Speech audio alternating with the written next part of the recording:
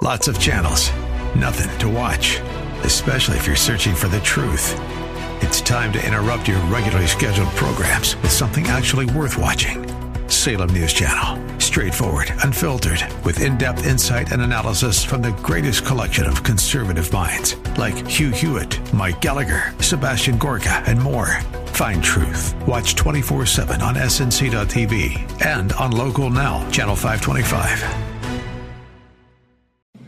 The Cal Thomas Commentary is brought to you by Values Through Media. Now here's syndicated columnist Cal Thomas. If ever there was a figure that summarizes the problem with a large federal government, this is it. CNS News reports Americans on average spent more in taxes in 2018 than they did on basic necessities such as food, clothing, and health care combined. The figures are from the Bureau of Labor Statistics. In government language, we're called consumer units, formerly known as families. Our consumer units spent an average of $9,000 on federal income taxes, $5,000 on Social Security, $2,200 on state and local taxes, $2,200 on property taxes, and $78 on so-called other taxes. We spent less on food, health care, and apparel and services.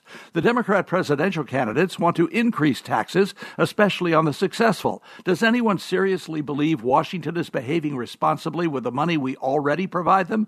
Washington gets record amounts of tax dollars every quarter, but they spend it and borrow more as fast as it comes in. We need to starve the beast. I'm Cal Thomas.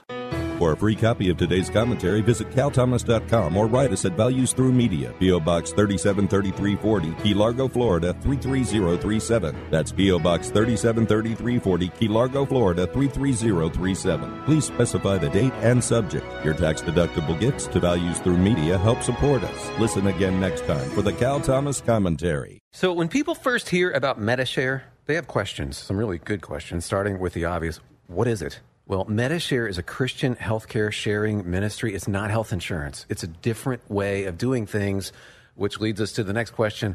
Why do people do this? Why do they become Medi-Share members? Here are two of the biggest reasons. Number one, people feel good about it. They're not trapped in a plan that makes them pay for things they don't believe in. They know their money is going to help people. And the second reason, people save a lot of money.